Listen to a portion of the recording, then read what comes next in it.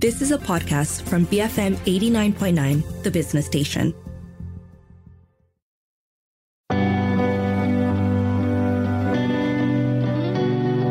BFM 89.9, the business station. My name is Rich Bradbury and welcome to Tech Talk this morning. Today I'll be speaking with Umesh Madhavan, the Research Director of the Circular Initiative, who will be sharing some invaluable insights from their latest report, and it's the climate benefits of plastic waste management in India and Southeast Asia. Now, plastic pollution is undeniably a critical environmental and economic challenge of our era, with countries like Malaysia losing a staggering $1.1 billion per year due to the mismanagement of over 1 million tons of plastic. This loss is equivalent to around 80% of the material value of plastics being discarded instead of being recycled into valuable materials. Despite the recent spotlight on this crisis and negotiations for a groundbreaking plastics treaty, the actions undertaken to date seem to be falling short.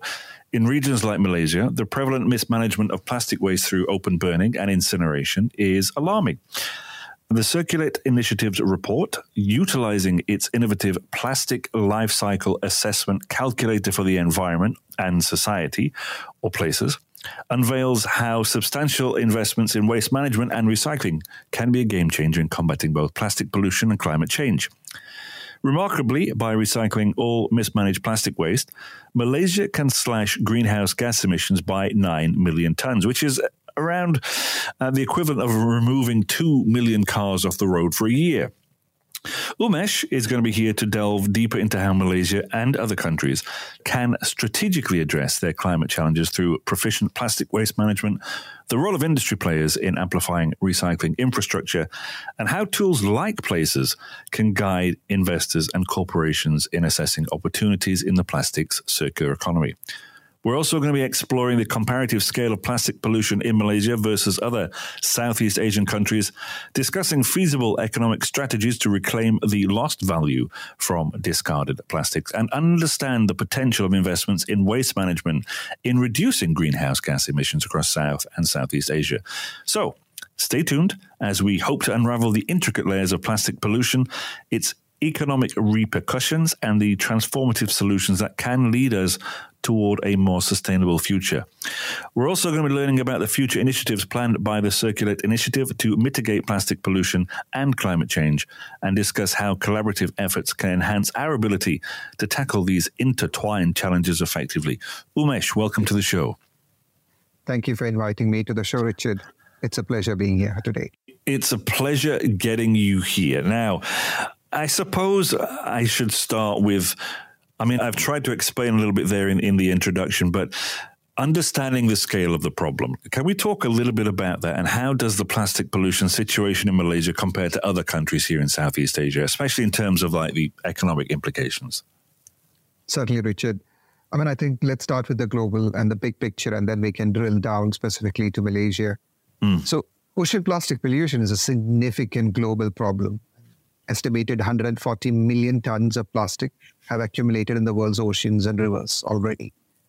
In the absence of interventions, plastic waste entering the oceans annually could nearly triple by 2040. Specific to Malaysia, Malaysia generates about 14 million tons of municipal solid waste every year. An estimated 13 to 17% is plastic waste. That's about 2.5 million tons. And now within that plastic waste, what's important to remember is that 70 to 80% of that is actually plastics that we use and discard on a day-to-day basis. Right. So without getting into too much technicality, that's what we call as polyethylene terephthalate, PET, HDPE, LDPE, and so on. Let me simplify that. So PET is what you usually have as your plastic water bottles or your mineral water bottles that you buy. HDPE, typically the shampoo bottles that you have, the rigid plastics which are not transparent. LDPE is usually your plastic carry bags, and then polypropylene, which comes in various forms and for various uses. So these are the four plastic sizes which are most commonly used, and an estimated 81% of that value of these resins, like you mentioned at the top of the program, is actually lost. What that means is that as a resource which can be utilized again, that doesn't come back into the system, and it becomes a make, use, discard system where the plastic ends up as waste, and it ends up polluting our land, our rivers and oceans, like I said, and also the environment. Yeah. Now, like you said, if you were to quantify that material value loss into a dollar value, that's an estimated $1 billion, which is actually lost just in Malaysia every year. And that's the kind of challenge we need to work together to try and fix. And when we look at the region, whether it's Singapore, Thailand, Indonesia, how does Malaysia compare? How bad are we? How bad is Malaysia compared to the other countries surrounding us?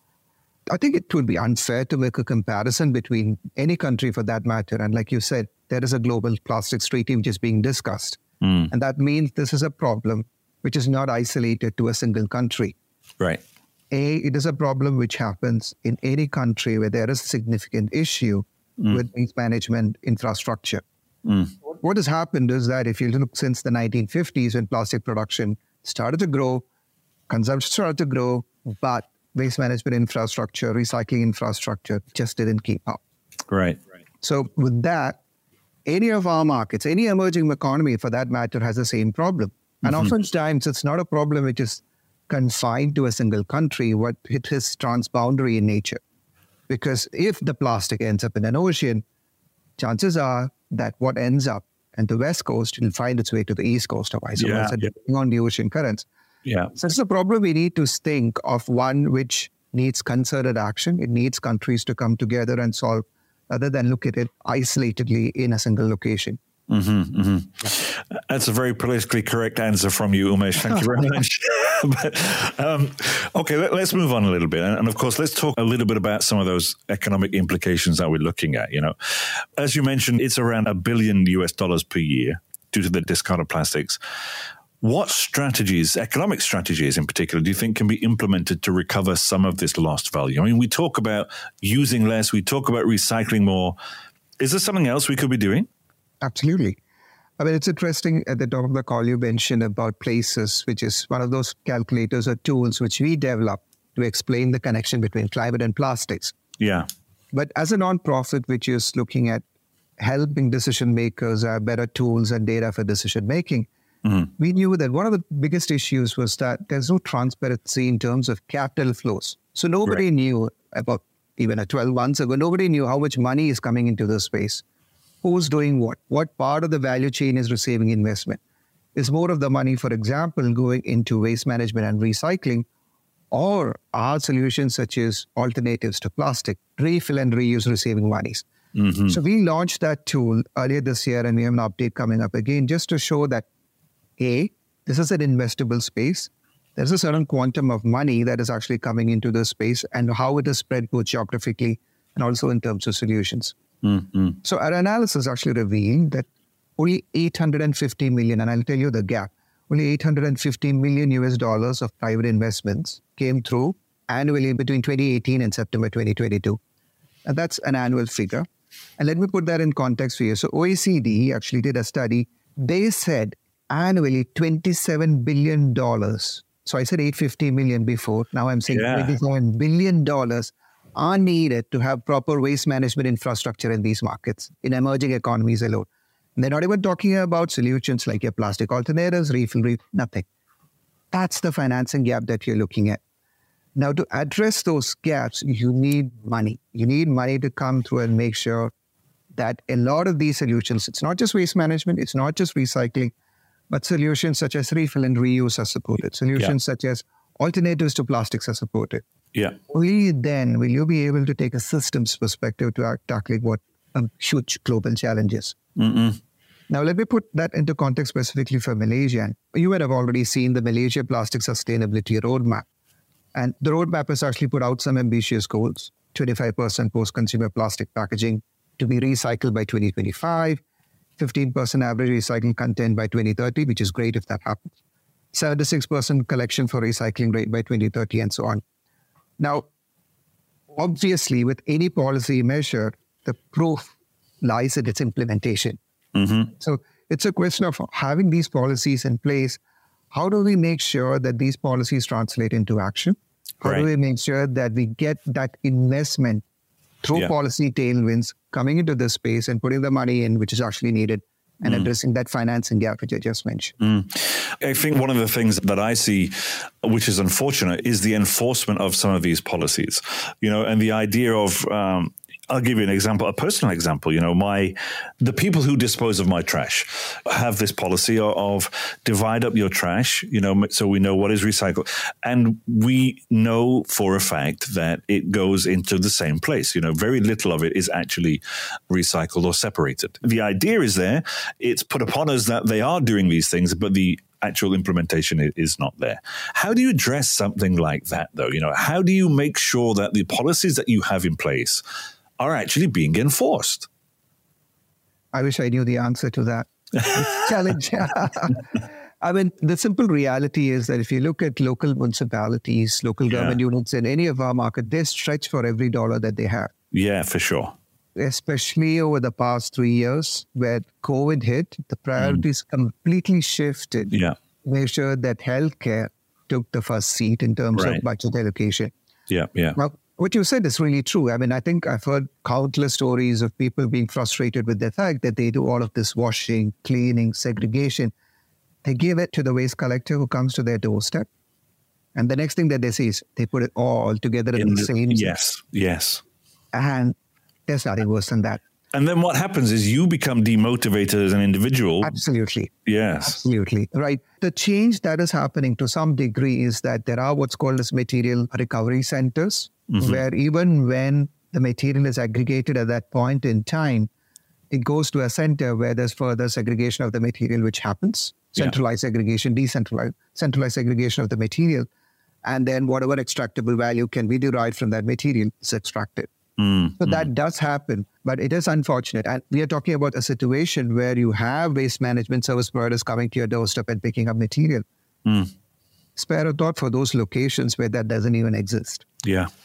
Right? So those are the kind of challenges we need to start thinking through in terms of how do we make sure that there is waste management infrastructure, there are policies which support private capital comes in, and where these are in place, this is actually enforced. The sad reality is that it doesn't happen all the time. Yeah. Hold that thought, Umesh. We need to take a short break. Folks, I'm on the phone with Umesh Madhavan. He is the research director of the Circulate Initiative, who is sharing with me invaluable insights from their latest report. And it's titled The Climate Benefits of Plastic Waste Management in India and Southeast Asia. Don't go anywhere. We'll be right back after these messages here on BFM 89.9, the business station.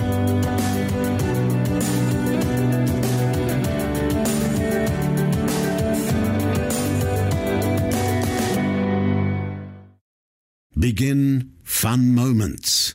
BFM 89.9, the business station.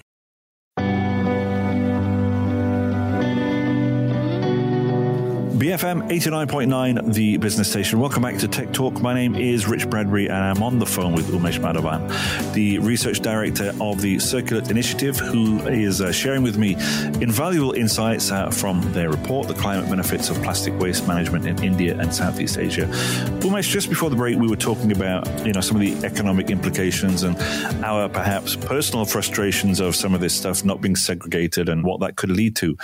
But let's talk a little bit about places that I mentioned at the beginning of the show, the Plastic Lifecycle Assessment Calculator for the Environment of Society. Can you elaborate how that aids in understanding the environmental impact of plastic waste management for people who might not know? Certainly, Richard. I think we have to go back to first things first, as I put it, which is that the connection between plastics and climate change is not really well understood. Not many people know that these are two interconnected stressors on the environment, and plastics contribute to climate change at all stages of its life cycle. I think that's the starting point. Everybody needs to realize where this plastics comes from and how it contributes to climate change. So let me put that in perspective, and then I'll come to the tool. The plastics life cycle, and when I say the life cycle, that's all the way from extraction of the fossil fuel to conversion to use and then waste, is estimated to contribute about 1.8 gigatons of greenhouse gas emissions in 2019. Now, when you say 1.8 gigatons, all that you know is, okay, giga, and you think that that's a big number. It is a big number. So just to put that in context, if plastics and the associated emissions were a country, that would be the fourth largest emitter after the US, China, and India. Wow. That's how significant the emissions as a result of plastic is. And now if you're thinking about that, the absence of intervention, the emissions from the plastic life cycle is projected to double, representing 4.5% of global emissions as well. So that's the scale of change that we are looking at. Now, for us, as we realize that as investors, policymakers, and stakeholders, they need solutions to address the climate change crisis. One of those tools which did not exist was to understand what does plastic waste management and the associated emissions look like. There is a tool which is available through the U.S. Environmental Protection Agency, which is specific to U.S., but there's nothing specific to our markets in South and Southeast Asia. And that's critical to understand, because when you look at plastic waste management, in emerging economies, the informal sector is a critical part of that value chain. Yeah. How we manage plastic waste is very different from what happens in the Western Hemisphere. Yeah. So in a lot of our countries, simply because we don't have the waste management infrastructure, like I mentioned before, people end up burning the plastic waste. People end up disposing it wherever they can. Now, all of these are contributors to what's the emissions impact in each country. And how that happens also varies. Now, when we launched Places, we said, let's launch a tool which is contextualized to each country. So, for example, what happens, what's the kind of plastic which is generated in Malaysia? What kind of value chain exists with respect to that plastic waste? Where does it end up? Now, having considered all of that, what we do what's called as a life cycle analysis. And then we look at what's the climate impact of that particular plastic waste originating in that country, in that context. So what we developed this first open access climate calculator. It's free to use. It tracks not only emissions, it tracks also energy, water consumption of diverting plastic away from these end-of-life fates. So for example, if you were to move plastic away from ending up in a landfill towards recycling, what does it mean from an emissions perspective, from an energy savings perspective, from a water reduction perspective? Now, Places when we launched, and we've continued to build on it, was our response to the demand for accurate, market-specific data which decision makers can use. And I'm very happy to say that people have really found it useful, because now you can justify environmental investment decisions. Yeah. And I can give you a few cases later on as to how I see users using that tool for their decision making. I suspect when they start seeing, figures in the gigatons, that's a point where you have to start taking it seriously. The data is there, the information is there, and you can't deny it, right? Absolutely. So, okay, let's talk a little bit then about greenhouse gas emission reduction. This is a topic that, I've been speaking about and hearing about reduction of greenhouse gases since I was a kid. I'm 47 now, and it was always, we'll do more next year, we'll do more next year, we'll do more next year, and we'll reduce. And these ideas of reduce, reuse, recycle have been ingrained in me since I was a child, right? But when we're talking about some of these numbers, which terrify me, by the way, how feasible do you think it is for Malaysia to achieve this potential reduction of greenhouse gas emissions by recycling all the mismanaged plastic waste? Yeah, sure. I think the term mismanaged plastic waste needs to be understood a little bit. So what do we mean by mismanaged plastic waste, and how does each of these components of mismanaged plastic waste contribute to emissions? So what mismanaged plastic waste refers to is uncollected waste, improperly disposed of waste. So it could be littered waste, it could be waste disposable, even in open dumps. It could be waste which ends up in an unsanitary landfill, so it is not a proper controlled landfill. Or, like I said before, it could be open burning. Any of these constitutes mismanaged plastic waste. Now, our research report released alongside the tool revealed that if you were to successfully recycle all mismatched plastic waste, and that's a challenge, and I'll tell you why it is a challenge, Malaysia can reduce greenhouse gas emissions by about 9 million tons. And like you said previously, that's equivalent of taking 2 million cars off the road for a year. Yeah. Now, within that, let's start identifying the hotspots. Now, when you think of each of these places where plastic ends up, they have different impact from an emissions perspective. Like I said at the beginning, burning plastic waste is the worst thing that you can do, right? Simply because of the associated emissions impact. It's still bad that the plastic ends up in a landfill, but from an emissions perspective, it is less problematic than burning. Right. Each of these have different impacts, but you have to remember that if that plastic actually is ending up in a landfill, and leaching happens, and there is the chemicals which go back into our waterways, for example. It doesn't come through from an emissions perspective. There are other environmental hazards that you need to consider. But purely from an emissions perspective, just avoiding 1 ton of plastic waste away from open burning. And how do you do that? Have proper waste management infrastructure, make sure it is properly treated, make sure whatever value you can recover from the plastic is recovered, can result in avoiding 3 tons of greenhouse gas emissions. So that's a ratio, 1:3. Every ton of plastic you try and avoid ending up being mismanaged and being openly burned, that's 3 tons of greenhouse gas emissions. So how do we do that? I mean, the reality is that as much as reuse, reduce, and recycle is ingrained in you, and for a lot of the other listeners of your podcast as well, the reality is that it doesn't happen. It doesn't happen by one individual. We can all take small steps, but you have to have a systems change. It'll take a lot of things. It'll take consumer behavior change. So we'll have to continue what we're doing. It will take reduction in the purchase of avoidable plastic. We'll have to, I keep reiterating this wherever I go. I say the most effective plastic pollution strategy that you have is not to buy it. Yeah. Also, wherever you don't buy that plastic which you didn't need, that will help. Designing plastics for recycling, that will help. And then once you go through the life cycle and it becomes waste, to make sure that there is a proper waste management infrastructure, so there's a proper waste infrastructure for recycling to reduce leakage and to support that circular cycle as far as we can. Okay. I've got a couple more questions before I let you go. I guess one of the ones is we were talking about the value chain and the plastic circular economy. Now, obviously people out there have to be made aware that there is a potential for profit within this industry as well, somehow, somewhere, which could benefit everybody. You know, you're helping to take plastic out of the chain somehow. What kind of support are these corporations who might have or want to assess opportunities within that value chain? What can they do?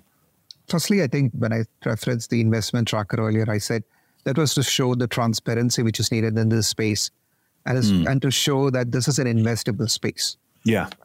So our effort with the investment tracker is to show that there is a trail of investments which have happened. There are certain specialist investors, venture capitals, who are actually putting money into the space. There are people who've put in money. I mean, obviously, this is not a sector where your typical PE, private equity, venture capital cycles would work and you can get in and get out after 3 years. Yeah. You need much more patient capital. Yeah. So people need to put in money. There is a need for a little bit more patient capital. There needs to be a little bit more need for a risk-averse capital as well. The time horizons are longer. So investors need to start thinking that you need to put the money in there and then this will take a little bit more time. At the same time, you also need to start thinking that a lot of the enterprises who are trying to solve this problem are not looking for money to scale, right? It's not your typical startup, scale up, and then exit. That's not the business model. These are people who started these businesses because they feel there's a local, social, or environmental problem that needs to be resolved. Now, we need capital to support organizations such as these.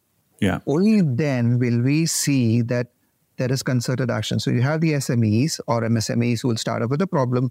They have a solution. You have the investor who comes in and supports these sort of MSMEs. You have governments who can put in place the tailwinds. You have consumers who can actually react to these. Only then when you have that concerted collaborative action, can we see or can we progress in the direction where we can actually start thinking that this is a problem we'll be able to significantly tackle. And I'm not even saying we're going to resolve plastic pollution. We're saying that we'll get to a point where we'll see that, when we're not choking up our waterways, we are not polluting the environment, and we're not seeing plastic littered and lying around. Before I let you go, Umesh, you're obviously very passionate about this, and how do you feel at this point about, are you positive about the future? Are you positive about these potentially collaborative efforts we're seeing from governments, from businesses, from the general public? Do you feel positive, or is there a sense of, I just wish these guys would do more?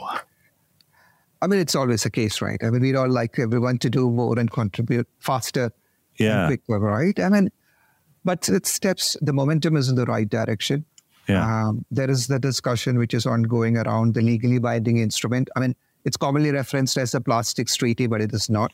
but the legally binding instrument where the countries are coming together and there is concerted action to tackle the problem. So once it has reached at that level, you have to be optimistic. You have to say that, hey, people realize there's a problem, there's a global problem which needs to be tackled, and there is action which is happening in a collaborative manner.